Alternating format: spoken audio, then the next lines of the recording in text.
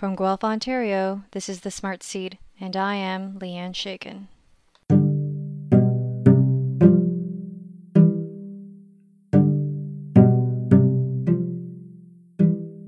Let's say it's July in Saskatchewan. At this particular time, I would have been working for a local farmer who lived about an hour outside of the city.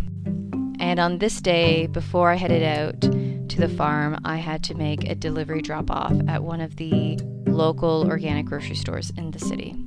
I would have been dressed in my farm gear, so dirt-stained jeans with holes in it, my hiking boots, a flannel shirt, and a raggedy baseball cap. I walk into the store to be greeted by a supremely bubbly manager. And when I walked in, she gave me a massive hug. And and she probably would have been like, "Oh, hello, how are you?" And she probably didn't notice the invisible bubble that is usually around me. Anyway, she gave me a big hug. And she asked me, "Oh, are you heading out to the farm?" And I said, "Yes. Yeah, this is my last drop off and then I'm going on my way." And she said, "Well, you know what? We just got this product in. And, have you ever tried coconut water before?" And I was just like, "No, I can't say that I have." And she's like, "Well, you know what? It's super amazing for hydrating. Like, totally better than water or Gatorade drinks. Like, just give it a try for today because I'm sure it's really hot outside and you're going to need it." And I'm usually pretty good at saying no to things, but I was like, I need to get on my way. And I'm like, sure, I'll try it. She gave me the bottle of coconut water, had no idea how much it was, got into the car, took a look at the receipt, and I was like, are you fucking kidding me? Like, I spent almost $4 on this tiny little bottle of coconut water. There's a reason why I tell stories prior to getting into the crux of my subject, and it's because I want these stories to illuminate the reality of our food industry. And here's a perfect example. I was working on a farm. What I would do is on Monday mornings, I would drive out an hour and a bit to the farm. I would pay $10 each night to sleep in a trailer on the farm. I got paid $12.50 an hour to do grueling work. And then every Thursday, I would come back to the city and I would make all these delivery drop-offs. And I would go to all of these stores that I was providing a product for, and I could not afford what they were selling. I was and I am a part of the chain, but I am not a recipient of what is produced by that chain. I can't afford it. Instead, I would go to Walmart every single week to buy the healthiest, cheapest food that I could get because that's all I could afford at the time. Anyway, back to the expensive coconut water. First thing was, didn't taste like coconuts to me. And second, it's a personal preference. It wasn't refreshing. And I would rather not have spent the $4 and instead have had my water bottle. Anyway, this experience of me buying coconut water leads into what we will be talking about today. Today I will be highlighting the coconut industry, and in particular, the coconut industry within the Philippines, which is the second largest exporter in the world of coconuts. And we are going to start our story with the coconut farmers, and we are going to trace it all the way to us in our stores buying coconut water. Hopefully, through this episode, I can reveal some of the reasons why I'm particularly jaded about this industry. This week's episode is coconuts for you. Okie dokie. So, coconut farmers don't make a lot of money. In fact, on average, they make so little that I really should stop complaining about how much I make. Approximately 60% of small-scale coconut farmers live in poverty. They make anywhere between $70 to $7,000 per year. Wait, let's say that again, except this time a bit slower. They make anywhere between $70 to $7,000 per year. Poverty cannot be easily explained, and definitely not easily solved. But to be sure, the system that coconut farmers find themselves in takes advantage of that poverty. The Philippines is the second largest producer of coconuts in the world, accounting for 26% of the world's production. Indonesia is number 1. Most coconut farmers in the Philippines do not own their own land.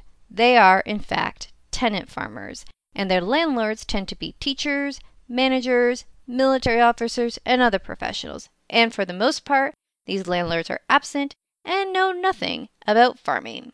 The fact that most coconut farmers do not own their own land already places them at a disadvantage.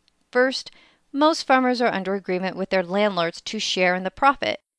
These types of agreements can vary from reasonable to outright exploitive.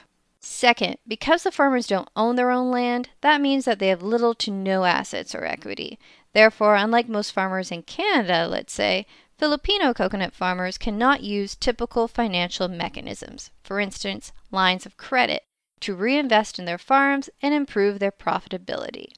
Third, their reality limits their power in decision-making and negotiations. Because they're poor, coconut farmers usually have no say in investments in their industry or national programs. The plight of these farmers really came to light after Typhoon Haiyan damaged or destroyed more than 33 million coconut trees in the Philippines in 2013. Coconut farmers were stuck in limbo as there was no communication or agreement with their landlords concerning who would cover the costs of the cleanup. They did not have the necessary equipment to clean up the damage themselves even if they wanted to, and they were without any source of income or food. Quickly following the typhoon, international agencies urged the Filipino government to make wide-sweeping reforms in order to improve the situation. And one of these reforms had to do with a decades-long battle between the government and the coconut farmers. And it also highlights probably the main reason poverty can be so entrenched, and that reason is corruption. In 1971, the Filipino government enacted a law to establish the Coconut Investment Fund, a fund that was created to invest in the development of the coconut industry. Guess where they were going to get the money for this fund? Well, they were going to tax the coconut farmers. Not surprisingly at all, the money that was taken from the coconut farmers over a decade did not go into building up the industry. Instead, the president and his friends personally profited when they used the fund to buy a bank and other corporations in which the president and his friends held a majority stake. The issue is still ongoing today, with the farmers fighting for a share in the investments that was made with their money. There is currently $1.3 billion in the Coconut Levy Fund. The impoverished reality of coconut farmers cannot be more starkly contrasted to the seemingly overwhelming success of today's coconut industry. There is not just coconut oil, but there is cold-pressed raw coconut oil. There is coconut flour, coconut meat, coconut chips, coconut ice cream, coconut creamer, coconut milk, coconut hand wash, coconut shampoo, oh, and let's not forget coconut water. There are so many coconut products out there that at one time I opened up my fridge, turned to my husband, and said, "Honey, I think we're slowly turning into coconuts." As well, these coconut products are not cheap. So there is obviously money being made. But if not the farmers, then who is making the money?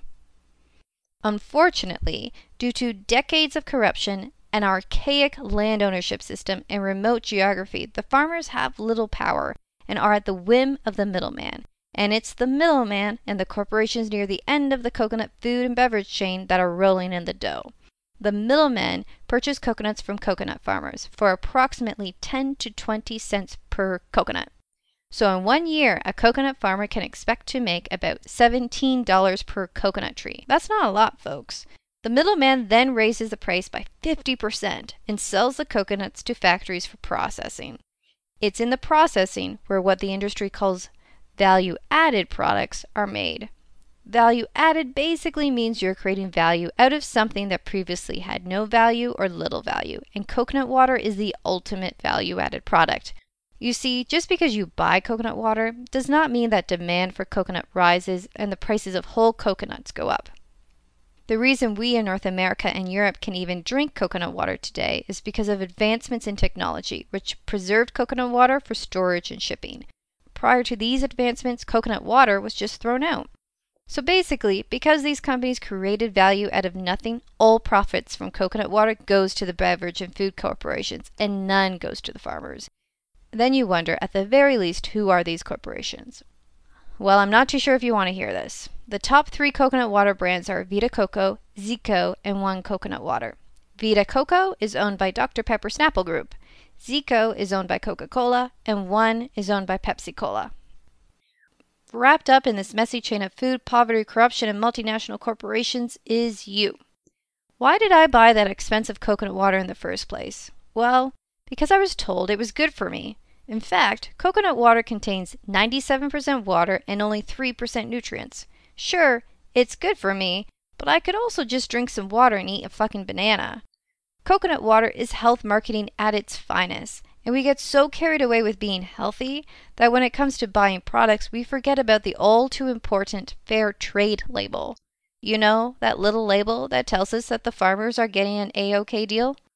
Yeah, that one. So the next time you browse the long line of coconut products, keep your cynicism in good working order, and don't let the pristine labels and nice sounding words trump a simple label that tells you that what you are getting and what you are buying is a fair deal.